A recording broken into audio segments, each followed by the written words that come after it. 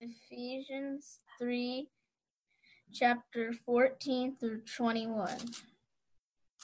For this reason I bow my knees before the Father, from whom every family in heaven and on earth is named, that according to the riches of his glory he may grant you to be strengthened with power through his Holy Spirit in your inner being, so that Christ may dwell in your hearts through faith, that you, being rooted and grounded in love, may have strength to comprehend with all the saints what is breadth and length and height and depth, and to know the love of Christ that surpasses knowledge, that you may be filled with all the fullness of God.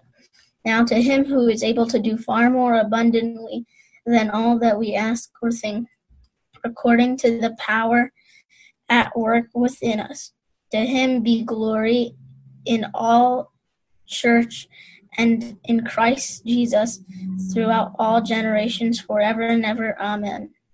Amen. Amen. Let's explore that scripture together. But before we do, I want to say thanks to Mateo. Thanks to Haiti. Great job reading. Thank you, Pedro, for leading us in with music. Today, we're going to be doing a little bit of an experiment, seeing how this is a joint service. Scott and I are going to be team preaching or team teaching the lesson today, so that perhaps you can get the benefit of both churches in the lesson. So it falls to me to introduce what we're talking about this morning. And let me do that by saying this, that in the passage that Mateo and Haiti just read, Paul is down on his knees praying that the Ephesians would understand something, that they would understand that God is giving them something, an incredible, incredible gift. I'll tell you what it is in a second, but I want you to know that it's so much bigger than we think, more powerful than we think. It's more relevant than we think. And when I tell you what it is, you might think it's also a little bit more abstract than we can get a hold of. It's not so easy to wrap your head around it necessarily. And as soon as I say it, you'll recognize it and you'll say, okay, I think I have a little bit of it. I think I have some of it, but I know that I need more. And Paul says, I pray, I'm down on my knees praying that you understand that you have it. And so what he's praying for, Pastor, will you please tell me what it is already? It's strength. It's spiritual strength. He prays twice that you might be strengthened. He uses the word power twice. Power that from God wells up by the Holy Spirit in the inner person, so that, you know how you're supposed to react to the teaching this morning. When he says you have spiritual strength from God, it's like the first time the Hulk punches through a wall and he looks at his fist and he goes, oh, whoa, like, I'm that strong? That's exactly how you're supposed to respond. It's literally like he's praying for a superpower, a supernatural power from God that is at work within us in Christ. It might be latent, it might be hidden, it might be underdeveloped or misunderstood, but it's there, is what Paul is saying. And I hope that you can comprehend it. I hope you can know it, is what he's trying to say, strength. So now, this is week 9 of sheltering in, and you may have lost your been at your wit's end in week 3 of sheltering in, and so you're weak in week 9. The summer's coming, and you don't know what you're going to do. The kids' camps are all canceled, or the super has not gotten to install your air conditioners yet, or you're not sure if the air conditioner is going to be working this summer, and it's coming, and you don't know whether or not you can let them in the apartment. You may not have income. You may not have enough food. Many of the people that you know are still getting sick. I had 2 reports of people who passed this week still. And so the pastoral question for you this morning as we come to Ephesians 3 is, do you feel weak in any area of life? Maybe you're holding it together, but you hear one story on the news, that one Facebook post, and you just take a dip, and in the moment you feel weak. If the dimensions of the strength that Paul is talking about in this passage are anywhere as big as they are described, then the pastoral encouragement of the teaching today is it's going to be enough. It'll be enough for you. Do you need strength, spiritual strength? And here's the good news. In Christ, it's at work within you. Now, how does that work? Where's a couple places that we can look for it? And that's what we're going to try to articulate it to you. And either it's going to be fantastic in this team teaching, or it'll be terrible and really awkward. We'll get the transitions on wrong. Here comes one of the transitions. Scott's going to teach a little bit on what it is, what the strength looks like. Yeah, sometimes people think that Christianity promotes weakness.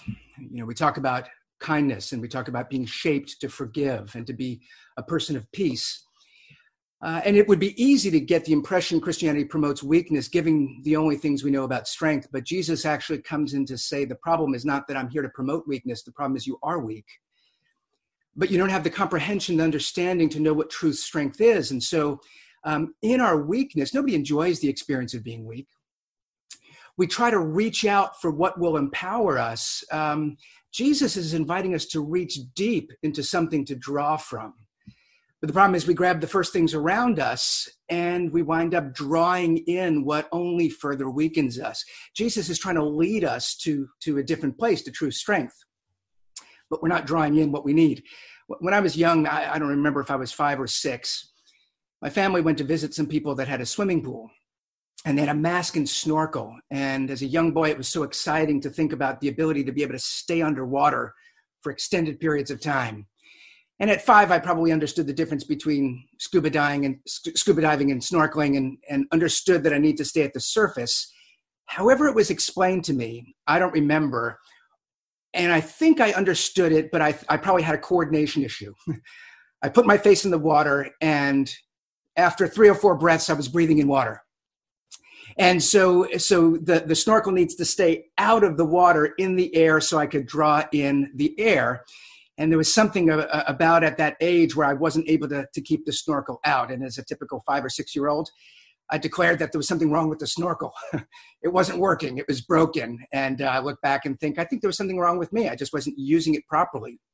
But there it is. I need to draw in air. You don't want to aggressively breathe water into your lungs.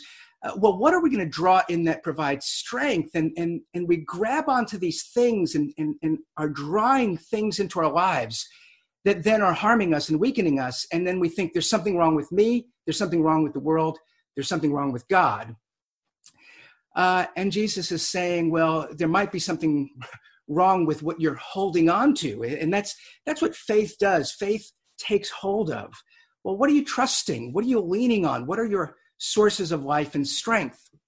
And that's where in this passage, it tells us where we get strength from, and it's faith and love. And it's from love, but it's through faith. Faith is what reaches out and takes hold of and draws love in, and that provides a real strength. And so verses 16 and 17, Paul's desire for us is that God would grant you to be strengthened in power through his Holy Spirit in your inner being. So what's in view is a spiritual vitality. And he goes on with a metaphor, an organic metaphor about growth, about being rooted, but it begins with God giving you life. And so you could plant a fork in fertile soil and you could water it and you could fertilize it, but you're not going to have a cutlery set after 6 months. You need to be alive. And so the Spirit is where we come alive. And so God puts a spirit in us. But now, is that spirit going to grow? Is it going to grow in power? Is it going to grow in stature? Is it going to grow to the fullness that's described here? So verses 16, 17 goes on, that you'd be strengthened in power through your Holy Spirit in your inner being, so that Christ may dwell in your hearts through faith. And that's what faith does. Faith takes hold of. So even in this passage where it talks about comprehending, it's not just cognitive, but it's an understanding that reaches in and deepens. So in verses 17 and 18, that you being rooted and grounded in love may have strength. And so there it is, that God would grant you strength in power through the Spirit. But how does that power grow? How do you get stronger? Well, being rooted and grounded in love. And so faith are like those roots that go out, but where do they go? Well, when they go into the love of Christ, that's where you draw your life from. And so this being rooted and grounded, it's a mixture of, it's a botanical and agricultural metaphor, roots. It's also an architectural, a structural engineering metaphor, grounded, foundation. And we know that in both those cases, the unseen is sometimes more important than the seen. You see a building, you don't see the foundation, but for the building to stand, its foundation is important. And so there's an unseen reality. We know about this when we think of the iceberg, how little of it is above the water and how much of it is under the water. And we apply that to brain science or any of these things where we realize so many of the important things are unseen. What we're told here is that there's a world that we see, but there's an unseen reality. And we are to root ourselves. We are to ground ourselves in the love of Christ. So we get our strength from faith and love. But what is our strength for? Verse 18, that you may have strength to comprehend. And again, this is not just cognitive, but it's an understanding that takes hold of, that makes sense of. And one of the things that indicates is it's a lack of spiritual vitality. It's a lack of faith. It's because we're not drawing from love. We don't understand what's happening in our lives and in our world. We're misinterpreting the things we don't see because we're drawing from unseen things that are harmful. And so why is he telling us this in verse 19? That you may be filled with all the fullness of God. And so that's what we're told, is that God puts life into us by his kindness, his grace. He gives us the Spirit, and we're to extend out in faith into the love of Christ and draw life from that, so that we would start to comprehend, that we would have strength to really understand as we battle through life, and that we would be filled with all fullness. And it's that lack, that emptiness, that causes us desperately to fill our lives with things that weaken us. And we're told actually reach deeply, grow deep, put your roots down in the love of Christ. I grew up in the city, so I don't have much experience with gardening or farming. And so whenever I read these agricultural metaphors in the Bible, I always have to do a little bit of research. But I did recently start some farming in my apartment. My kids wanted a dog, and dogs take a lot of attention and care. And if they really wanted to care and attend for something, I thought getting them an arrow garden instead of a dog would be good, because the arrow garden requires a lot of attention, but it's just a lot easier to take care of than a pet. So we have an arrow garden. For those of you that don't know what an arrow garden is, it allows you to grow things in your home. Now, we live in an apartment where we get, at no time of any part of the day, direct light. So we have a device where we can grow. We happen to be growing herbs, mint, parsley, basil. You could grow lettuce, tomatoes. But where there's a light that shines for 15 hours on top of these herbs, and so they grow. But, there's a number of things that are important. Obviously, our air quality needs to be good enough, not just for the family, but for the plants to exist. So we limit our carbon dioxide. We don't leave the stove on when we're not home. But the device itself provides two main things. There's the light that's needed for growth. And that's really important. But what I've discovered is what requires a lot of time and attention and care is what's going on in the device, what's going on underneath. And so the technology is called hydroponic, so it uses water rather than soil. But basically, it's a tank of water where the plants lay their roots into the water. And that takes all the management. The light is just set. It comes on, it comes off. The light's very important. And you do occasionally, every couple of weeks, you have to raise the light because you want the light to be as close to the plants as possible. But as they grow, you raise the light so the plants move towards the light, constantly chase it and grow. That takes me, 3 minutes a month. But I find dealing with the water needs to be clean, and we need to empty it out and then wash it out so bacteria doesn't form. We need to fill it with water. We need to add nutrients on a schedule. And then as the plants deepen their roots, it sucks up so much water that every day we're having to put in water. If we forget for a day, all of a sudden the leaves start to brown. And it's that care, that attention of the vitality of the plants and their growth, their health. It depends on the light. It depends on their environment. Depends on numerous factors. But what's so important is what's happening that we don't see. And that's where the time, the attention is being taken. And what Paul's encouraging us, when he prays for us, he's showing us that his spiritual vitality, as he goes out into the world to be bold and to serve and to engage the world as a physical human being, bringing the reality of Christ, to be strengthened to do that rather than being defeated by the world. He has to do a lot of work where he needs to go deep. He needs to put his roots into Christ. And he draws from that, and that's where he grows. Reyn and I, when we started this week, the imagery here about being rooted, we were thinking of trees and dirt. But we were talking yesterday about the arrow garden. It's kind of different imagery, isn't it, Reyn? Yeah, and more you talk about it, the more I think it's sort of perfect, because there's nothing that seems so vulnerable than some oregano that is trying to grow in a New York City apartment. And it just seems so vulnerable and so weak. But if it draws on the water, if it draws on, if it's rooted and grounded in what it needs, then it's actually being strong. And the thing that strikes me is how hard Paul is working to describe the strength that's coming out. I mean, you're going to have like the strongest oregano ever. I mean, that's the metaphor, that's what you are. I mean, in verse 18, I pray that you have the strength to comprehend what's the breadth, the length, the height, and depth. He's doing spatial things, right? He doesn't actually, you can see in this translation that he doesn't even finish the phrase. He's like gushing. He's trying to get you past your boundaries. Verse 19, the love of Christ that surpasses all knowledge, which means what you think you know about his love, or what you think about, it's bigger than that. It surpasses that. Verse 19 again, so that you're filled with the fullness of God. How full is being full with God? Mm-hmm. He's talking about infinity there. Like he keeps going. Verse 20, that the God that's working within us can do more than we can ask or think. So if you have a need out of your weakness and you can imagine a question to ask God for, he's telling you that his strength is more than that. If you can conceive of it in your imagination that God is able to do it, his strength is more than that. That's what that's saying there. And then even another dimension in verse 21, where he says, the God who is giving you the strength and giving you this love, his glory is going to last beyond time, generations after generations, forever and ever. So it's not just height, width, depth, and breadth.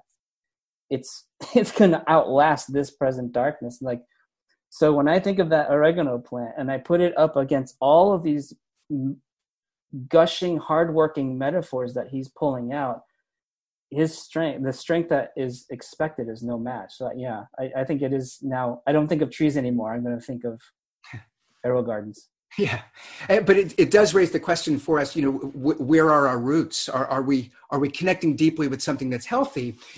And it's in that lack of fullness, that sense that something's missing. We grab onto whatever's around us. And so as we reflect, what is it? What are you rooted in? Where are you? What are you taking hold of? What are you trusting? I know for myself in this period, the last couple of months have been an anxious time. And I'm somebody that I like to understand what's happening. And this whole COVID thing has been confusing. I don't understand what to do. I don't understand what the best practices are. And as we're getting the information live, I find in the sense of weakness that I've experienced there, the sense of emptiness, I go to the news. And I find myself obsessively reading the news to get the latest information that I wind up putting my roots into it to think, well, there's something in the news that will strengthen me because it will explain things. It'll tell me what's going on. It will connect me. But putting your roots there only winds up making you more anxious because you're connecting deeply with the confusion as it's going. And so the Christian answer is not close the newspaper and ignore what's going on in the world.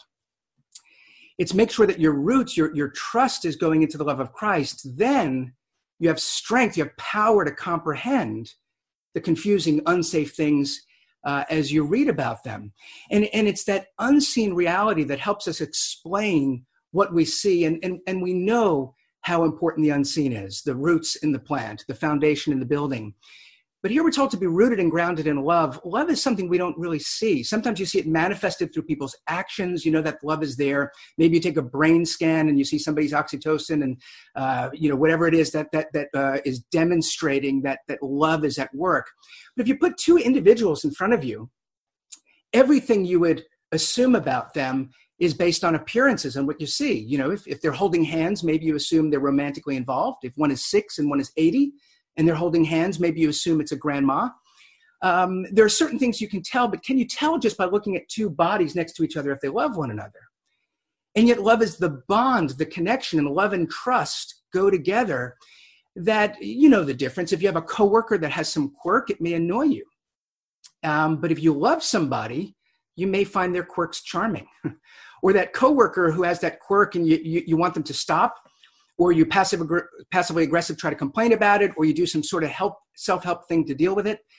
But if it's somebody that you love and they have a quirk, if it's a charming quirk, you enjoy it. If it's a harmful quirk, you work it out with them.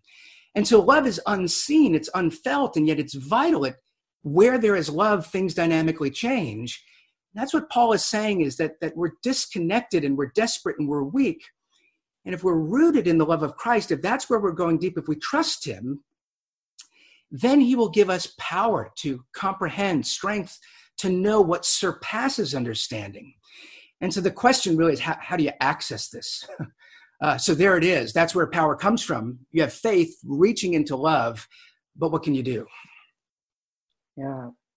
I have a couple thoughts. Yeah. How can you access this strength that comes from being rooted in love through faith?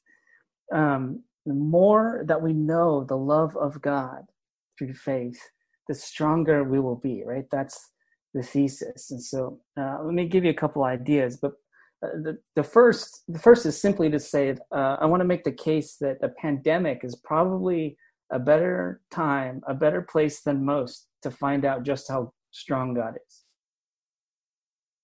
Because how do you know how strong a tree is?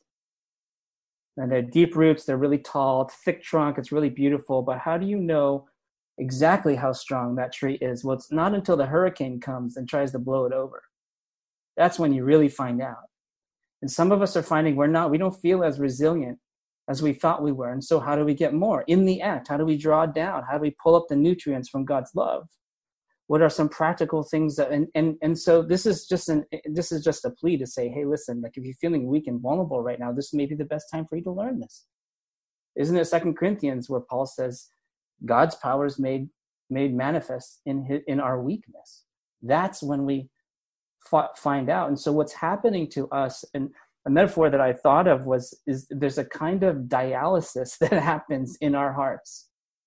And dialysis is one of the machine, like folks that I know who are suffering, it's the intubation if they're struggling with COVID, but it's also the dialysis because they need help cleaning their blood. And sometimes the brokenness and the weakness and the suffering is the occasion for God to draw some of the lies that are making us weak, some of the false sources, exposing some of those things and drawing them out of us. The theological word might be sanctification, where he's making you die more and more to sin and live more and more into him. But dialysis, this ongoing thing, maybe the best opportunity right now is because is while we're weak and suffering. But let me give you a couple ways that you can do right now. The first is through prayer. But I mean, a particular kind of prayer, which when I was talking to Scott about it, the metaphor that came up in my head was as a joust. You need to joust two things. You remember jousting or no jousting in medieval, like two horses with knights on top with the big long spear, and they're going at it. They run at each other. Actually, probably a good fight for social distancing times, actually. But the stronger guy would knock over the weaker jouster. And it's that kind of fight in our heart, if we're honest, that's going on in our hearts when we're weak. It's not just, I need to weather it, but it's a fight. There's awful light that makes us fight in our heart, but you joust with two things in specific. Number one is with the seen troubles that are drawing you down, with the news, with the sickness and everything, all the facts that are there. And you joust that with the unseen power of God, with all the dimensions that are described in Ephesians. And in your heart, you have a fight. And you do it in real time, on the spot, when you feel weak. Not just when you're off in your quiet time once a day in the morning when it's maybe not as relevant, but when you feel weak, you do it right in the moment. And you say, Lord, my heart is broken because I lost my mom to COVID. I couldn't go to the funeral. I couldn't go to the hospital. They wouldn't let me in because I'm from New York. That's true. That's all facts. And you behold them. But at the same time, you say, and, not but. You say, and, Lord, I know that you know what it means to lose a son. I know that you know what it means to lose a family member, to be sad and alone. And you out of love for me, volunteered for those things to save me. And that your love will last beyond all the generations. And so you're jousting his love with the facts of your difficult circumstance. And both are true, but you're pitting one of them against each other in your heart. And so, you know what that does? If you can start there, over time, what happens spiritually is that there's more data in your heart for the love of God, and it can strengthen you. Because the alternative is actually, which makes you weaker over time, is to simply take the time to pray, but you don't joust. You merely lament. You say, I lost my mom. I'm really sick. I don't have income. This is really hard for me. I'm sad. This is terrible. But you never get around to fighting it with the love of God and jousting to say, and God loves me. God knows my suffering. He entered into it with me and he loves me.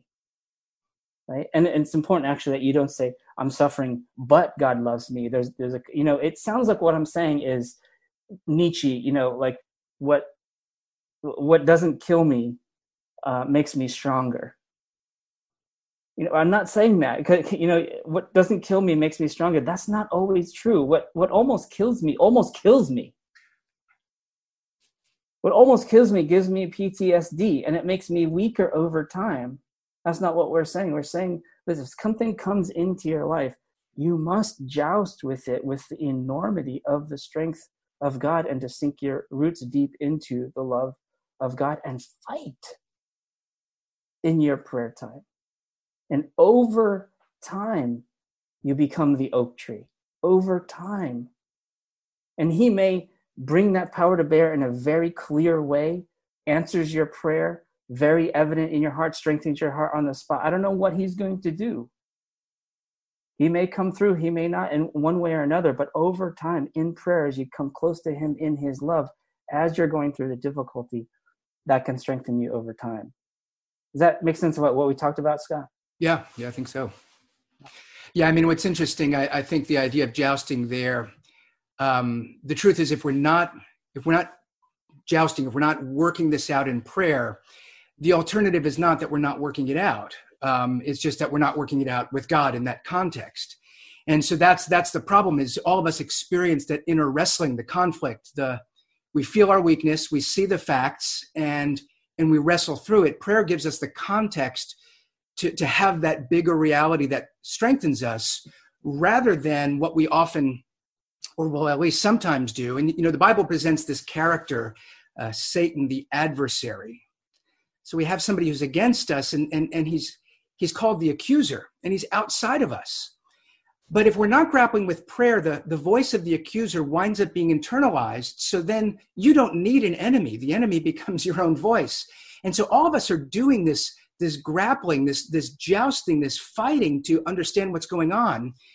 But we're not doing it rooted and grounded in love, looking up to the love that surpasses. And so then what we want is we want God to give us the great affirmer. Lord, I feel miserable, and so Lord, just tell me that I'm okay. Lord, I'm a failure, but tell me that I'm actually not, that I'm better than I think. And the reality is the voice that's been trained by the accuser is always more powerful than the affirmer. God doesn't send the affirmer, he sends the advocate. And so when he says you're going to be strengthened by the Holy Spirit, it's not a voice that comes in and says, none of this is true, your problems aren't real. It's an advocate of somebody that says, you're not going to face this alone, and I'm going to come in with my power, and I'm going to be a voice with you, and I'm going to be your strength. And therefore, like you said, Reyn, it's not that we're stronger by facing adversity. It's that as we face adversity, we're strengthened by the power of the Spirit, where then we put our roots down and we realize that because of the love of God, that I'm okay. There used to be a guy named Jack Miller that he would say to his people, cheer up, it's worse than you think. And what he was saying is, as you draw nearer to Christ, you see your weakness in new ways, but don't get discouraged, because the more that you're not becoming weaker, you've been weak. The more you see your weakness in the context of the love of God, the more you're actually experiencing healing. And so it's not that either you joust it out or you don't. It's you joust it out with God, where these bigger, greater things strengthen you, or you just go and battle it out on your own and find out the extent of your weakness. And so this idea of jousting takes prayer from being on your spiritual checklist of the responsibilities I need to do as a Christian, and says that it's precisely when you find that you're not up to the spiritual task or to the task of life, that working it out with God is going to be the thing that actually gives you the strength. And so that is really important. Yeah. Let me give you a second way. Jousting with the seen trouble and the unseen power of God. Second way is simply to draw strength in love through faith in the church community. And by the way, Mara's testimony was a perfect example of both of these things, of jousting and finding it in the community. Perfect. I know I've experienced community at Uptown. I know from many sources you've experienced it at Emmanuel, but I'm drawing this from verse 17, where Paul says, I'm praying that you may have strength to comprehend with all the saints, not alone, the breadth and height and length and depth. Or verse 20, that God can do all things according to the power within us. This whole letter is plurally addressed. And Ephesians as a whole, anyway, its great theological theme is the glory of Christ in the church community. So there's a sense in which we can only really comprehend the strength of God that is with us, the love of God that is with us, if we open up our eyes beyond ourselves. And community and observing others and walking with others, seeing the struggles of others, is one of the ways that he uses to sort of blow up the dimensions of our limited perspective of his strength. That's one of the reasons we're worshiping together as two churches. We're trusting that it's actually working on your heart right now. But it's, first of all, when we open up our eyes to consider, I wonder how the love of God is doing in the life of so-and-so. In their love, we find somebody who's joyful, came through something, and we unite our hearts, and it picks up our hearts. And then you're actually stronger. Or you find somebody who's hurting. They need something. You need to deliver them some food, go shopping for them. And then all of a sudden you have an opportunity to meet a need. And when you meet the need, tangible experience of the love of God is past. They experience the love of God. If they're a Christian, they'll say thank you to you, but you know that they will attribute that love to God. They will say thanks God for that. And so God has actually strengthened them, and you will be strengthened as well. And the more that we can make our communities an ocean of this love, the greater chance we have that we will actually experience, that it will be undeniable that the love of God is in my life. And it's strengthening me. That's simple. My mom, who loves me, just sent me masks that she made out of my childhood Aloha shirts. They're the cool. I wish I had brought one, but they're the coolest looking masks because she knew it was bad in New York. And she gave them to me last week. That piece of love, I have been living off of that for a week. Thank you, God. Like that is so surrounding me with love. And the more that we can do that with one another, to open up our eyes, find the needs, find the joys, and join them, we're going to be stronger. But the second thing that happens when you open up your eyes to people who are in the church and what they're going through is that you'll find that either there's people that are hurting more than you are, and there's also people that you'll find that are hurting less than you are. And when I've been talking to people, what happens when you discover that is that it brings up all kinds of emotions in your heart. It brings up guilt for some of us, resentment for some of us, fear, more more anger in some of us, all kinds of emotions that you might not have had to deal with if you hadn't had your eyes open to people that you love in the church. And you know what all those emotions are? There are more occasions that are making you weak, and therefore there are more occasions for you to joust, and therefore there are more occasions for you to draw upon the love of God in ways and in maybe even desperation that you wouldn't have had if your eyes were just on yourself. And so as you empathize with other people, it brings up all of these occasions for you to draw on the love of God even more so that you can be strong, to be resilient in those emotions. That's how we get through this pandemic. And all of a sudden on the inside, you're growing in strength if you open your eyes to what other people in the church are going through, and God can start that dialysis process in you. So all kinds of stuff is happening as we go through. As Mara said, these concepts maybe are abstract and difficult to experience until we suffer. And so by jousting and by being part of the community, those are two simple ways that you guys all know of in which you can grow your roots deeper. There's one more thing actually that we need to do, that we need to have, that is more important than I think the two that I just give you, to be able to sink your roots down, and Scott's going to tell you about that one. Yeah, it's humility. Prayer is important. Community is important. Humility is important, but it's not just our own humility. There is something very humbling about seeing that we're weak. And that actually is an important part of growth. But we see in verse 14 that Paul says, it's for this reason I bow my knees. And I think, reading this in a Christian church context, when we think of bowing the knees, because he's talking about how he prays for them, we think this is the imagery of prayer. And it certainly is, except that so often in the first century, they stood to pray. They looked up and they lifted their hands. One of the things that they did that we don't do as much at least in New York City, is when you were in the presence of somebody who was great, is when you bowed your knees.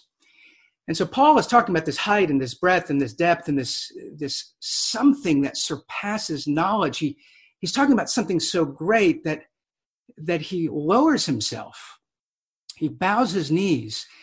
And it's not because he's ashamed, because that's what happens when we're in worldly power.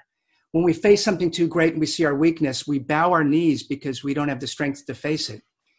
Paul is seeing something so wonderful that he bows his knees because he has a sense that he's not worthy, but he's going to be upheld by it.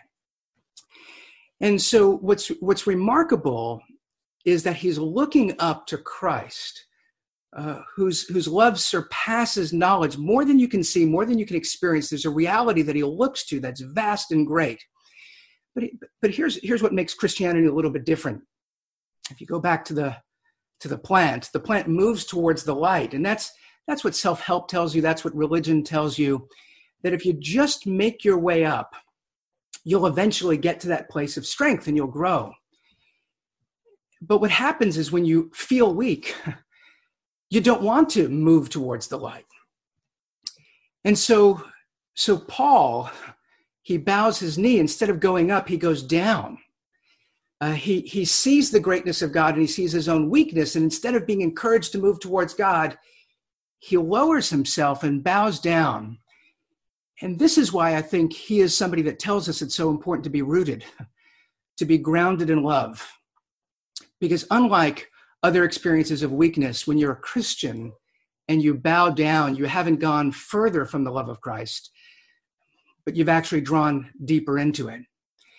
See, the foundation, the place that our faith goes into, the roots, are in Christ, who, yes, he sits enthroned in the heavenly realms, but he's the one who came from the place of glory with all of that power and walked alongside us in our world and with our weakness.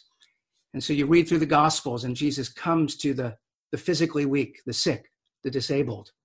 He comes to those who are emotionally and spiritually attacked, the demon-possessed. He comes to those who were socially weak because they had no money. They were marginalized in community. He comes to those who are morally weak because they had failed in their sins.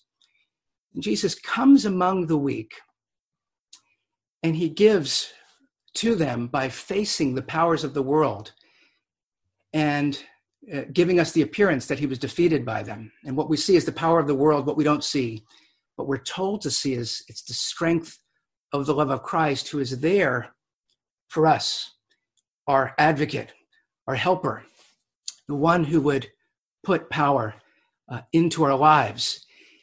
And so using the dialysis imagery that Reyn introduced, everything that is weak and toxic in us comes out of us and goes to Christ, who on the cross bears our sins.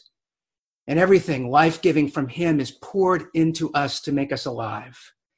And we're told now when we bow ourselves down, we haven't gone further from the greatness of God, but we've drawn closer to the surpassing greatness of it.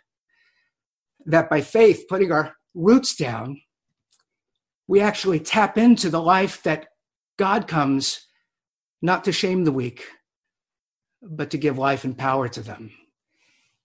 And when we bow our knees, there's someone underneath us. It's the love of Christ that we root ourselves in. And as the roots go down in faith, we draw life from Christ. So then we come up from prayer and we move towards God in life and in this world. And the Christian is meant to be bold. The Christian is meant to go into the world to change the world. But if we're not rooted and grounded, the world is going to change us.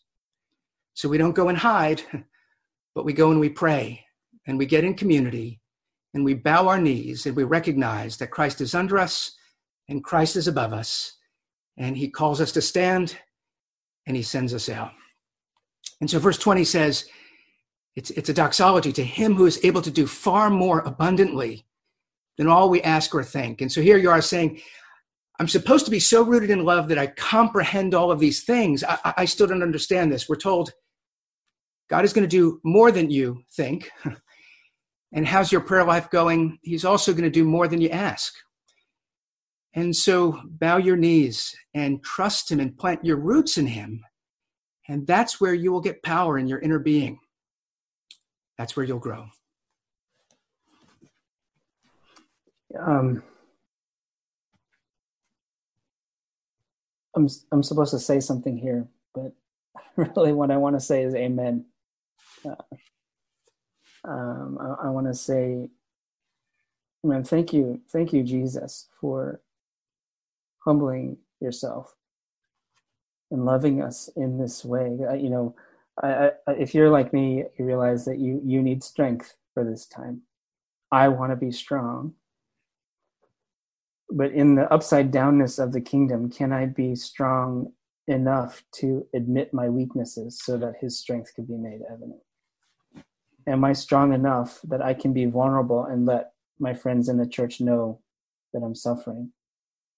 Am I strong enough that I can admit my faults and be honest with God? And I'm going to need humility to be able to do all of those things well.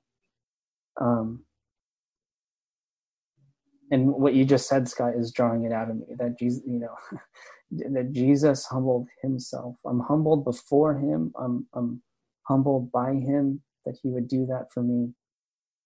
And so I guess my preaching encouragement is that we would look to Christ and draw from him the strength to be honest and humble, that all the other spiritual disciplines of loving others, admitting weakness, and jousting honestly could come out of his strength and the love that he gives us.